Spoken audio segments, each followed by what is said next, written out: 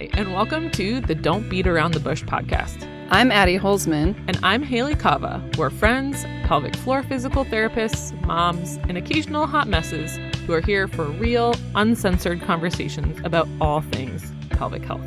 And because our conversations are uncensored, they're likely not appropriate for little ears. Please remember our disclaimer. Although we both are licensed physical therapists, we are not your physical therapist. Yeah, anyways. And our content is intended for educational and entertainment purposes only. Please consult your own healthcare team for individualized advice, diagnoses, and treatment.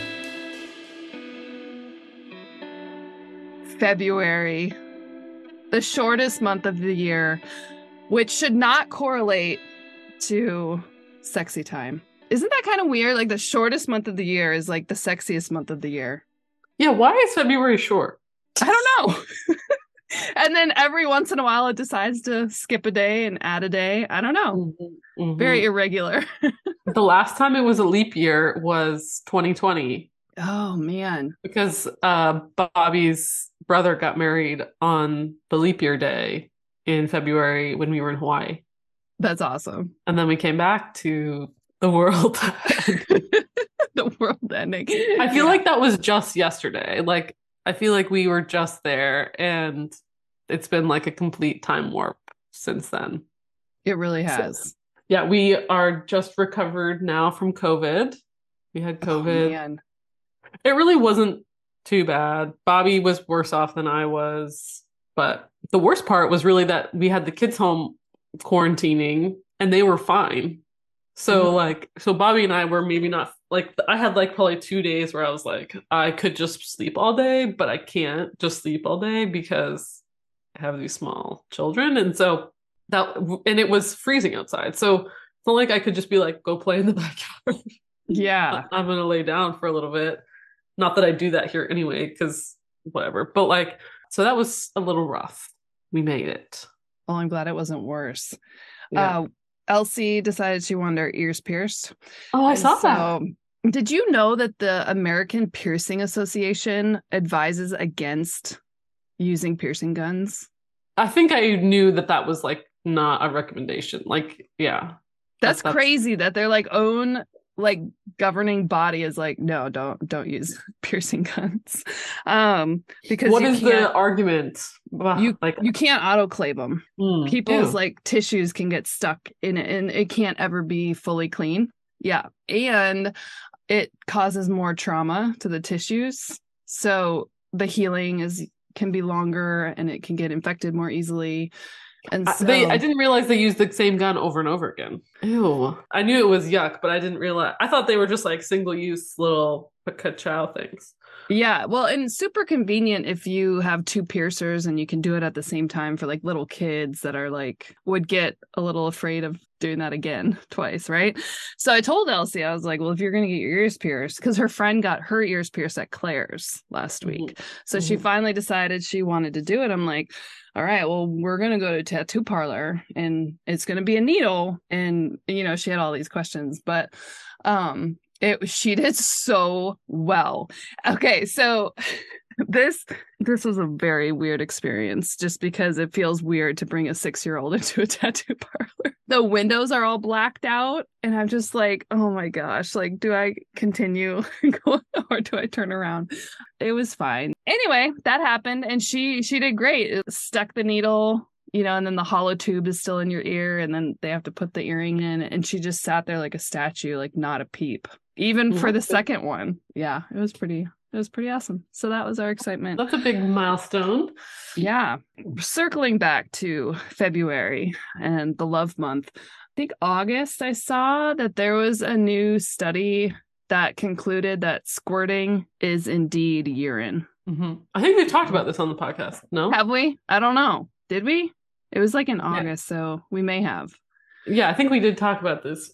And that it's like, it's mostly urine. Mm-hmm. So would you classify that as incontinence or like sexual what is like coital incontinence? Yeah. Because you're not, but some people like doing it, I don't know. I was thinking about that. Ash and I were talking about it. I don't know how that works because it's never happened for me. So yeah, no, I don't know either. I think if you are happy with it, it's kind this is how I feel about that. It's like on a PR of lifting, you leak a little bit of pee, but you're super excited that you got that PR and there happens to be a little pee on the ground and it's not happening like all the time. It's not happening when you don't want it to happen or you don't expect it to happen, then great. If you feel like you are get more pleasure from that, that's something that you and your partner both enjoy, that you are it's the ultimate in satisfaction for you, then cool. I agree. Right? Like it's one thing if you squirt with orgasm and then don't leak any other time. But if this is, yeah, if it's a trend of like, oh, I leak when I cough, I leak when I sneeze, I leak during orgasm, like then we go, okay, maybe this is something that we need to address. I don't know. Would addressing the underlying pelvic floor issue also stop the squirting? So I'm taking a sex course, like a Uh-huh. PT dyspareunia, painful sex course. And she talks about having a client that had pelvic floor surgery for incontinence. Well, it stopped her squirting, which she was really upset about because Mm. that was something that like was a big deal for her. Uh-huh. So yeah, I think that is a consideration. Mm-hmm. I've had clients though that leak with sex. It's not like squirting, but they have incontinence that they didn't want. Mm-hmm. So, I think yeah, it's all about how is it happening, how often, and if it's inconvenient for Mm-hmm. sure. Yeah. I think there is a study where they like videotaped it, like the actual squirting. Is that the one that just came out? Yeah, yeah. That was the like where they were that's where they determined that they thought that most of it was urine. Yeah. And I feel like, yeah, like almost like, I don't know how awkward that would be, but like watching Yeah. and being like, yeah, what is happening? Is that person holding their breath?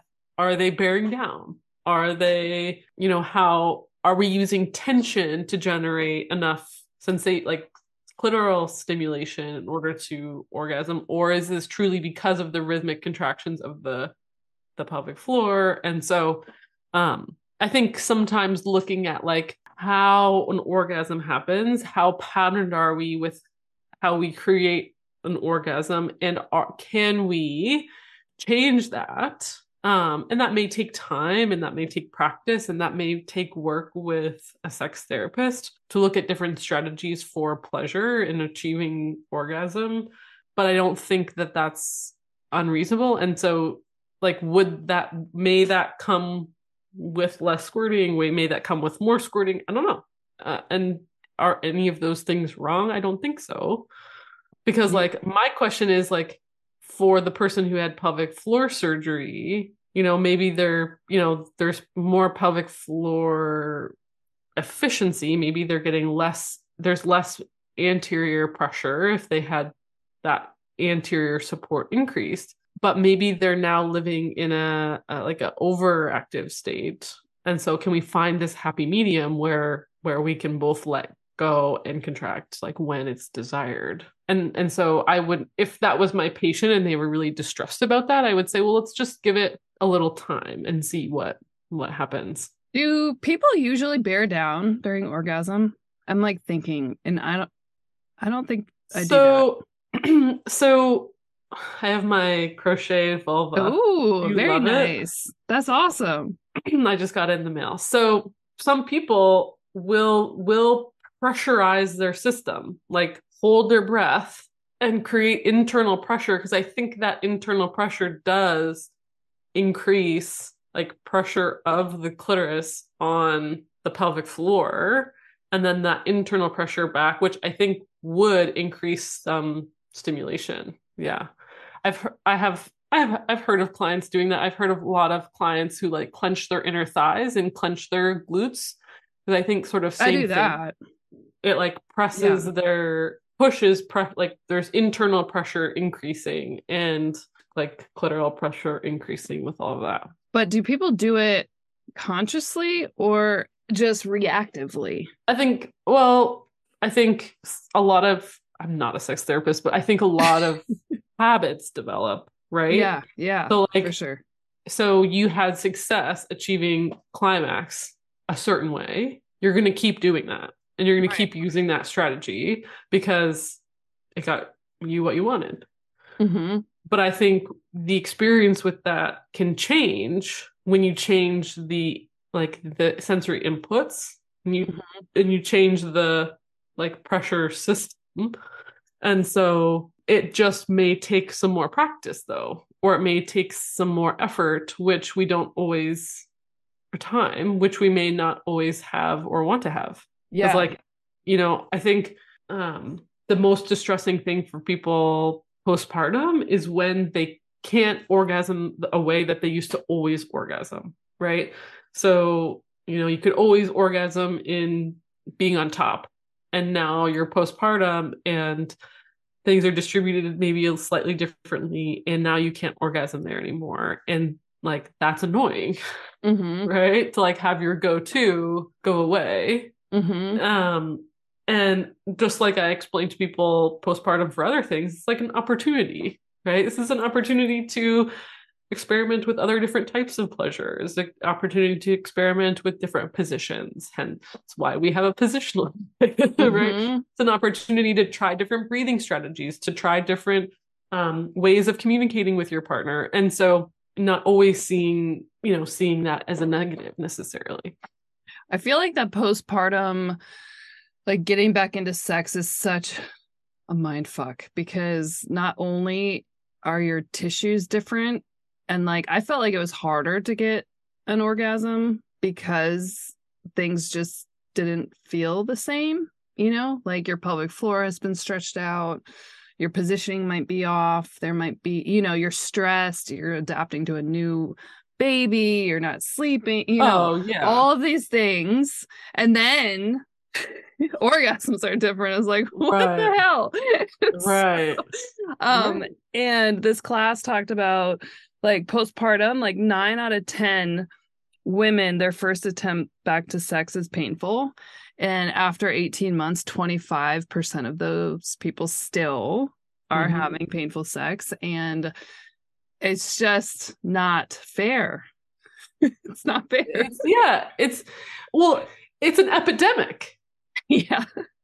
of painful postpartum sex. So why are we not talking about this? Yeah. And why is this not a major concern? Well, because duh, you just have to have a glass of wine, and that is all you need. So I've decided I think I'm gonna like not drink for 6 months at least. Okay. But Are that's we why have you because I decided don't this? feel good. Like when I Hmm. like so wine specifically, like the other day, Bobby bought a bottle of wine and I had like a glass before Hmm. bed. I woke up and I just was like, just one. Hmm. Like I felt like my skin was all red and like I felt like I hadn't really drank at all since maybe New Year. I had maybe a drink on New Year's. Hmm. And I was like, I just feel puffy, I feel sluggish, I feel awful. What is this adding to my life? And so the fact that like again, that is a medical, like that is still, it's 2023 and this is still a fucking thing that doctors recommend or So I healthcare think providers recommend. It is like, let's report these people, report them because that is negligent. I think I may have found where it stems from because I was Googling because I'm like, where the fuck did this come from? Like, what medical doctor is suggesting alcohol as a means to numb yourself so that A you can have lot of sex? them. So there was a study, I think it was in Italy. I need to look it up because I wrote a paper about dyspareunia or painful sex and came across it. But the study was not, it was all healthy women that I think 20s, 30s that were not having painful sex, but they took a questionnaire basically asking if your sexual pleasure or experience improved after like a glass or two of wine. And this questionnaire, they reported that they had better sex or something, which I still, whatever. I'll have to find it. But I'm like, so did they take this study that did not include people with painful sex and then just like blanket but that on top? also like I know. Yeah, it's messed up. like you know what? Meth really helps people feel no pain and be relaxed. How about you Uh, try some meth? Like it's addictive. yeah. This is an addictive substance. And so can we like if we're going to prescribe that, we should probably prescribe it with caution and also provide the client you're prescribing that to with education about the risks. I'm not Yeah. anti-drinking. No, I was Again, just I love a glass of wine. Sure, I'd love to have a glass of wine. And I have no judgment for people who drink alcohol. I mean, can sex be really fun when you're drunk? Yeah. Yeah, it can. Like Ash and I have had a lot of fun, but should that be our go-to because of pain?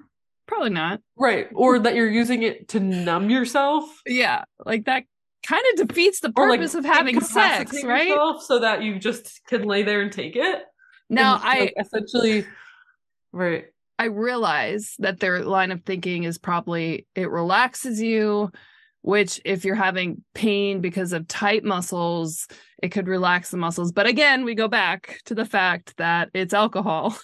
Right. The other thing that I've seen prescribed for painful sex is topical lidocaine, which I think, it's a numbing gel, essentially. Mm-hmm. Mm-hmm. So like we're just gonna is that also a solution? Is we're just gonna like numb this so that it's tolerable? Maybe it's kind of like a brace, like you need something if it's like a skin issue or maybe superficial pain. Okay. Like if it's like superficial dyspareunia or like skin irritation or something like that where like if they can get past the insertion right and it's pleasurable once they're penetrated, maybe that would be kind of a step in the right direction of okay, like we want you to still have sex because that's really important for your relationship and your health and whatever, so maybe it's a step in the right direction but not a fix. Obviously you need to still figure out what is happening and why it's painful. Yeah. I can see that. Right. That you've at least now had a neutral experience, like a non-painful experience, so we can start to rewire the system a little bit. Or you could just refer them to both a sexual medicine expert, like a vaginal health expert, and a pelvic floor therapist. Mm-hmm. Yeah, but all we do is Kegels. All we do is Kegels, so that wouldn't help painful sex. Right. I hate that assumption too. Yeah, we need to catch up with the times as far as like people understanding, especially other medical providers, what physical therapy, pelvic floor therapy can offer. And these people would be so much better served with a team instead of a glass of wine. Well, and I think the key being with any sort of pain is that the sooner we address it, the less likely that that's going to develop into a chronic sensitized situation. So if the issue being we clear people for intercourse at 6 weeks and then we never see them again, like a birth provider. Mm-hmm. So now that person, waits to 8 weeks, decides to try to have sex with their partner. It's very painful. And now you don't have a relationship anymore with that. I mean, you may with your like midwife or your OB. So you have to make like it's like a new consult. It's like a whole new thing. I feel like in the throes of that time, it can feel like a low priority to have to manage your sexual pain. And so now we have someone that's reaching out to that for that care when they're 2 years postpartum. They want to have another baby, but they're just struggling to have sex because it's so painful. And then that's impacting their fertility because they're not going to be able to get pregnant if they don't have sex. And so So now, but also now they have 2 years of pain experiences, Which which could have, solidifies in your brain. Like your yeah. brain And remembers so that. now the process of undoing that is also more challenging and difficult. And yeah, it just grinds my gears. There was in this class I'm taking, dyspareunia is just the umbrella term, right? For those of you that haven't heard that word before, it's just an umbrella term for painful sex, but there's more specific, diagnoses. Dyspareunia, right? I always feel Dyspareunia. like I'm saying it wrong. Dyspareunia. I say dyspareunia, but Dyspareunia? I think it's dyspareunia. Perunia? Perunia. Perunia? Just keep saying it. Perunia. Dyspareunia. I don't know. I say perineum.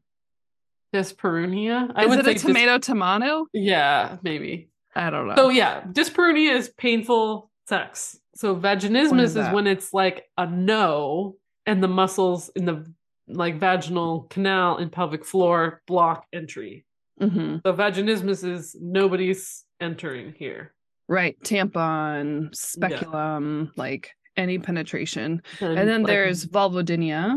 which is pain anywhere in the vulva, Mm-hmm. And vestibulodynia. which is just the opening of the vestibule of the vaginal canal. And then you have all the skin disorders like lichen sclerosis Mhm. and Like there's like clitoridynia, mm-hmm. and then you could have pain anywhere like in the labia.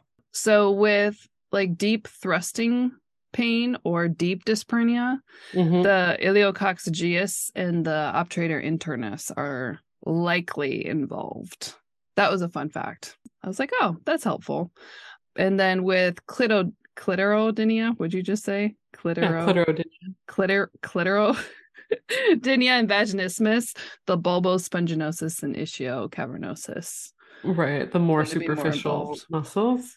So and she was talking about different types of orgasms, which I think we've talked about before in here, but apparently, like the uterus, some people claim that they get like a uterus orgasm, a deeper, like more intense orgasm, and then you have more direct pressure on the clitoris, like external stimulation, and then the like penetration or G spot, even though the G spot is still a big debate, but there's fascia between the anterior wall of the vagina, like in the front, that is really important for pleasure.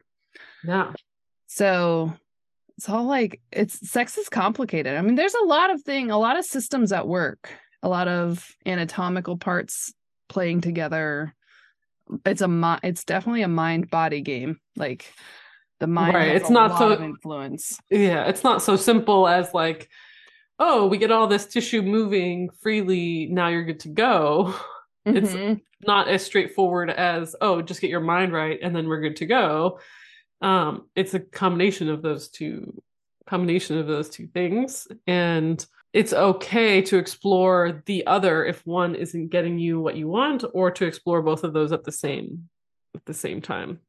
Yeah. And so my kind of assumption or suspicion is that with women who orgasm with thrusting and claim more of a G spot orgasm, wouldn't that just be the legs and the bulbs of the clitoris? Because the whatever's passing through, penis or otherwise, is like contacting the biggest parts of the clitoris. Yeah. And then everything is swelling, right? So with the blood engorgement. So I'm like, yeah, I feel like it's still clitoris stimulation, even though it's internal. This structure is what, it causes the orgasm. Yeah. But I feel like some people think it's like if they go deep, it's like the act of penetration or the G spot and not as direct on the clitoris, but it's still. But I think it's still, like, is the G spot just like this?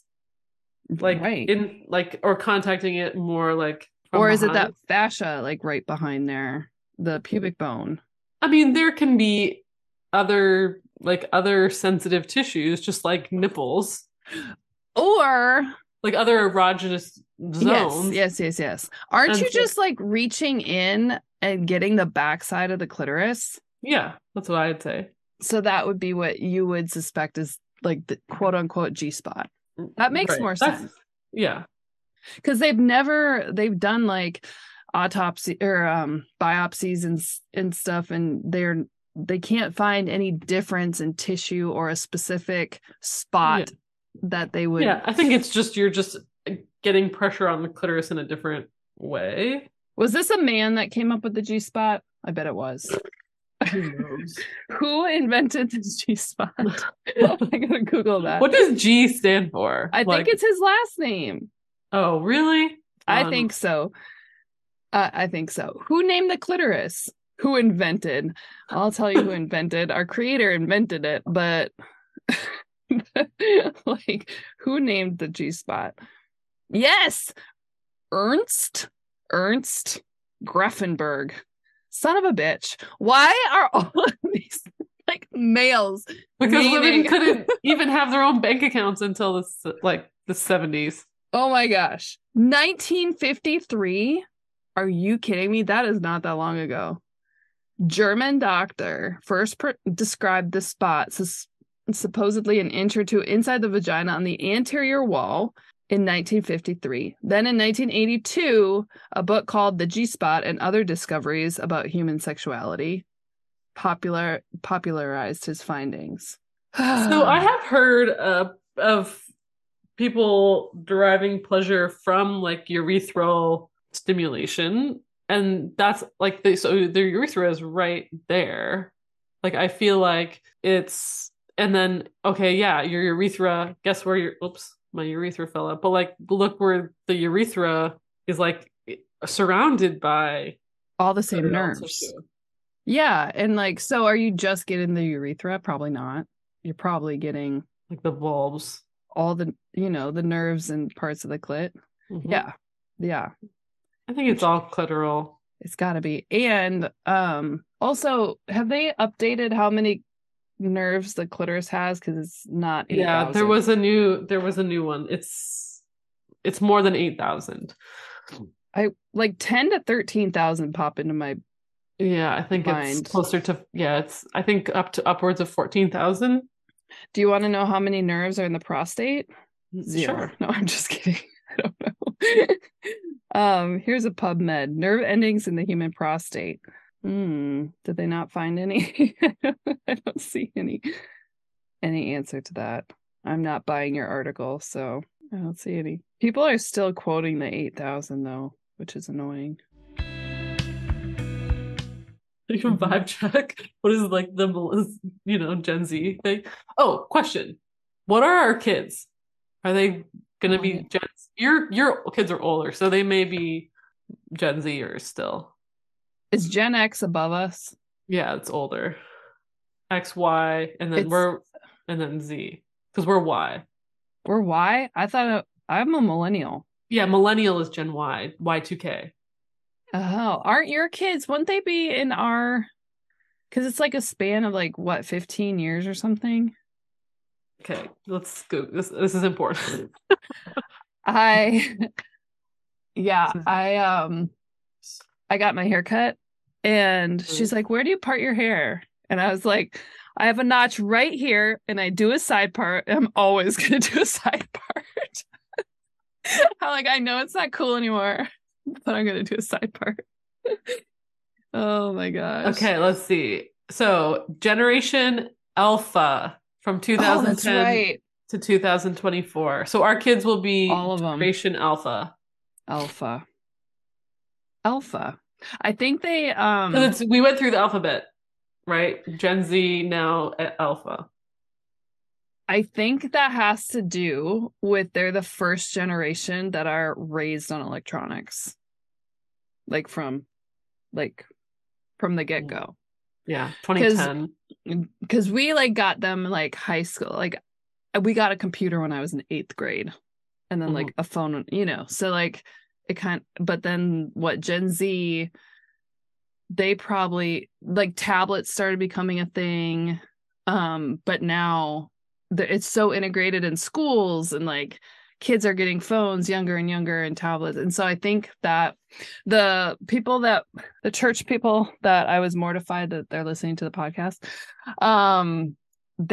he has a podcast and he interviewed like a generational or a Gen Z like expert. She's like 24 and she's like rich as fuck. And because all she does is like educate people, companies on like, if you want these people to work for you, this is what they want. This is how you have to talk to them. This is what you have to offer them, all this stuff. I need to listen to it because it sounds amazing and like very enlightening as to the culture change that has come with Gen Z. They're really proactive, right? Voting. They're back into voting. They're like seeking information like on social media for like their healthcare, seeking out solutions. So go them. Not to jump around, but my ADHD feels like it's on fleek right now. So I've decided that she's a gaslighter. She is the worst kind of OBGYN. She's because toxic. She acts like she knows fucking everything. And she shits on everything. She is smart as shit. Like, don't get me wrong. But she shits on everybody. She shits on everyone. And then two, what makes me really uncomfortable and like what's triggering to me when I like watch her stuff is that like what would you say that to me to my face if I were in your office as a patient? I hope not. Because at least not in that tone. Because so she just posted on, I don't know if it's on Instagram too, but it was on TikTok of like calling out this brand. Sure, they make supplements, whatever. So call that out. But the TikTok was like, oh, don't wear underwear to bed. Yeah. I saw that one. And she's like, the vulva doesn't have lungs. Okay, but what if your patient who's struggling comes to you and says, I do better when I don't wear underwear to bed? Are you going to gaslight her and say, your vulva doesn't have lungs? Wear underwear if you want. Or someone who's got very serious BV, like, actually, maybe that person has found that the fibers that they wear close to their vulva do matter. So can we validate that person's experience? I mean, isn't it a thing that like silk underwear and like synthetic is not as good as cotton? Yeah, and I think she would agree with that. I don't think she would disagree with that. But like, yeah, can we stop with like just gaslighting something that like really might help people? And then, like, I commented on one of her things about this TENS unit that's specifically designed for endometriosis. And so it sells for like $140. So it's expensive. Just like you could get one on Amazon for $20. I'm like, well, there's safety differences. Like you can get a crappy TENS unit, but it might be direct current and that might build up charge in your body and actually cause you to get a burn or an injury, because of the quality of that device is very poor. So it might be more negligent to prescribe a random TENS unit from Amazon. And also, this is a small women-owned business who's designing products specifically for people with pelvic pain. Is there a markup? Probably. Is it a small company? Yes. Would I feel better giving $140 to a female-owned company that's working to educate women about their bodies? Absolutely. Versus fucking Amazon and Jeff Bezos. She calls everything predatory. Everything. It doesn't matter like if it's better material or, whatever. Well, our healthcare system is predatory. Right. Charging like hundreds and hundreds of dollars for 1 hour of PT or thousands and thousands for like one surgery. That's predatory. So like, shut the fuck up. Like, who are you talking to? Yeah. No, what really just threw me was just how rude. Like, she's how so rude. And then how invalidating to someone who has, like, benefited from using better underwear or benefited from not wearing underwear, which for you to just scoff, like, it's the scoffing for me. I know. I've never liked her. I've never liked her tone. And the tone, I just can't. Yeah, I should probably unfollow her. And I get it. I get that you're trying to educate. I get that there are putting products on your vulva is bad. Scents and fragrances are bad. So like I can get behind a lot of what you're saying. But how you say it just grates me the wrong way. But she's like also someone who's like totally downplays, and I know I recognize the limitations of like functional medicine and that they're not like medical doctors and like there is Oh like yeah. some things there, but that exists because our healthcare system is so shit for preventing and getting to the root of problems that like something had to happen to like help people figure it out, right? Right. Right. It's And a good resource for some people. That's why I've been kind of burnt out of social media lately. Is just it's so divisive and it's just so like, ugh, I don't know. try unfollowing. You don't have to unfollow them, like unfriend them, just like unfollow. Like you can Yeah, like I'm yeah. still, or don't show me this person's stuff for Uh-huh. a little while. And it has helped me like mentally so much. Oh, yeah. That's Um, so look at this what I got in the mail. I got a faux fan, a not faux sponsored. I fan. mean, I got this thing for free, but it's a white noise machine that you can put in your purse that's supposed to help you poop if you're scared about pooping in like a public place or you're at like What the hell? I feel like you would like benefit from this. Me? I I feel just like don't you're like toilet seats. but you don't like to poop in public, do I, you? I don't, but I usually don't get the urge to poop in public. Well, if you did and you had this, like Well, here's the problem. I don't have a purse. So where would right, I put right, it? there's that. Just wear it on your necklace. Like in my But back pocket. But like, Uh, yeah, so I need to figure out maybe how to make some content with this. But like, I don't. I truly could care less if someone hears me shit. yeah, I mean, I'm not super excited about the idea of people listening to me, unless it's my husband who I torment with that. Like, But that's yeah, fine. but like, I know lot withholding Hmm. because you aren't don't feel comfortable or this, it's quiet or whatever is very bad for you. Like, Hmm. don't if you feel the urge to go, go. If I know that I can go really fast, and it's not about the sound as much as the smell in public that I'm afraid of. Oh, So but what also came in the they need box some poopery. This also came in the box. It's called a faux fanny. I love it. It says keeping private time private. I love those gas stations and restaurants that have the bathrooms that are completely enclosed. You know, like the line of like 6 bathrooms, but it's like floor to ceiling. It's like your own little Concrete room, blocks. and Yeah. you like nobody can hear you. Oh man, they're the best. Huge fan of that. But I also like poop in the morning usually, so I'm not. I feel like something that comes up a lot is like, especially for parents, is like everyone's ready to go. You're about to get in the car and then you get the urge to go. And that's, I think, when a lot of people like withhold because it's just like, I got to get these kids in the car. Uh-huh.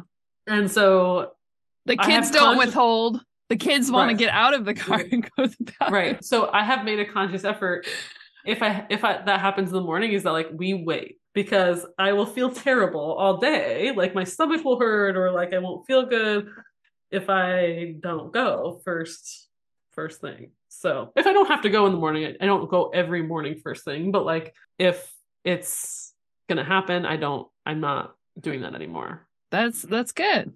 Mm-hmm. Elsie is my worst one with having to go at the most inopportune times. Mm-hmm. And it's not like it's like I have to go now because she just waits until she has Second. to go. And I'm like, oh, girl, we still have a potty in our car just in case. But yeah, that's interesting. A what? Poo fan? A faux fan, Oh, like a fake fan. It's like a little fake fan. oh my gosh. I've gotten like so much stuff in the mail lately. That's awesome. Influencer status. Oh my gosh, I have to tell you something so funny. So Cam came home from school the other day and he goes, Eleanor said the F word.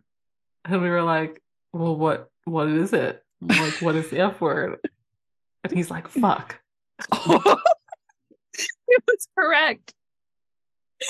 And Bobby and I were like laughing. Like both of us were like, Did Yep, Robert that hear him?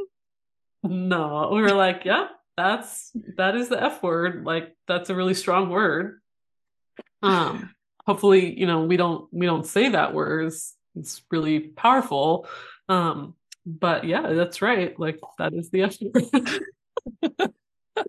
Oh my So gosh. we're like, don't make a big deal out about it. Don't laugh. Don't react. But it was so funny. And Oh. because he'll say like, "Oh, I know the T word," and we're like, "What?" And he's like, "Trunk," and we're like, "Yeah, that's a word that starts with T. Like, it's not a bad word." But when he actually like had a bad word, we were like, "Okay, don't make a big deal. It's just a word." Oh my gosh. And it's always so funny coming out of little kids' Like this mouths. in just innocently, like Yeah, they have no conception, like no understanding of what they're saying. It's hilarious. Oh my gosh. Um, I have one more fact for you. okay, People with vaginismus have a greater C-section rate and greater labor induction I believe it. and a greater vacuum usage during labor. I believe it. I think what would be really interesting to study is like, are their pelvic floor muscles actually shorter or tighter?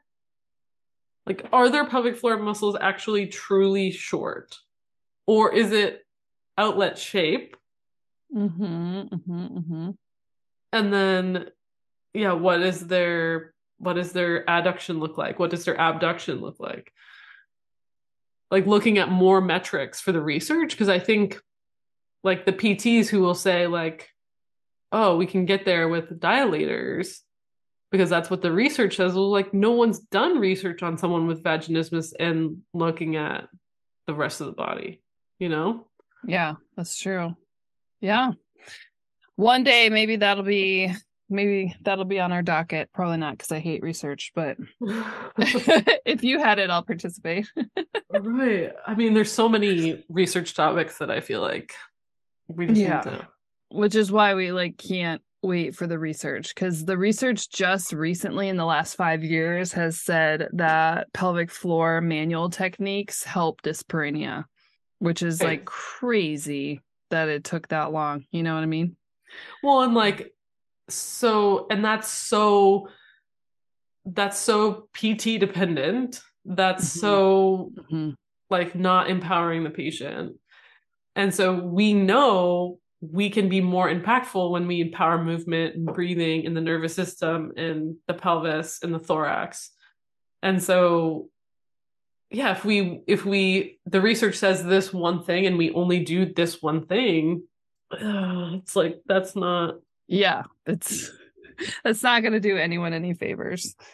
I'm not going to address your whole body because the research says that I can just do 10 swipes of kitty massage on you and you're going to be fine. Let's ignore your humongous scoliosis and breathing disorder and sleep issues and all that. Oh man. All right. Have a I good rest of your day. Yeah, I'm like so tired. So, Know your know your bush. bush, love your bush, Share share the the bush bush you you love. love.